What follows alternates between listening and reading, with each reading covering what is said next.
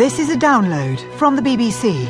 To find out more and our terms of use, go to bbcworldservice.com/podcasts. This is James Menendez with Newshour, recorded at 20 hours GMT on Monday, the 14th of April. Coming up, militants attacked the Nigerian capital.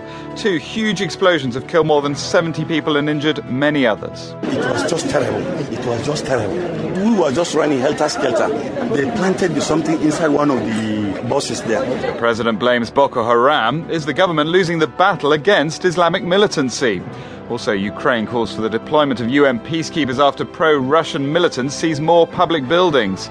Plus, pour la première fois dans Top Chef, les candidats vont être jugés par les inspecteurs du plus célèbre guide culinaire.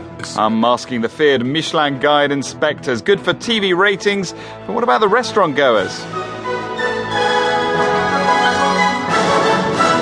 First, though, to Nigeria, where more than 70 people have been killed in twin bomb blasts, and at least another 120 have been injured.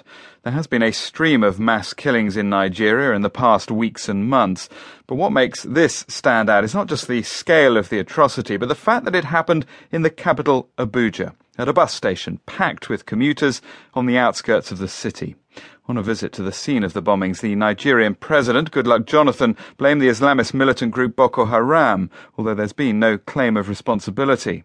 Well, in a moment, we'll be in Abuja and we'll be talking to the country's interior minister. First, though, let's hear from Haruna Tangaza of the BBC's Hausa service, who's been to a hospital where many of the injured have been treated.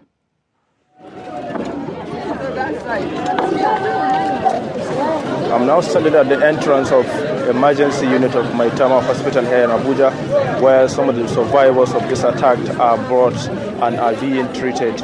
It appears that the hall of this emergency unit is full of patients, and the nurses have to bring some of the patients outside for treatment.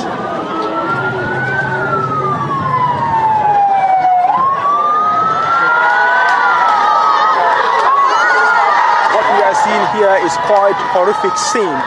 People screaming in the background are terrified by what they just see. An ambulance load of human bodies is just being conveyed into the hospital.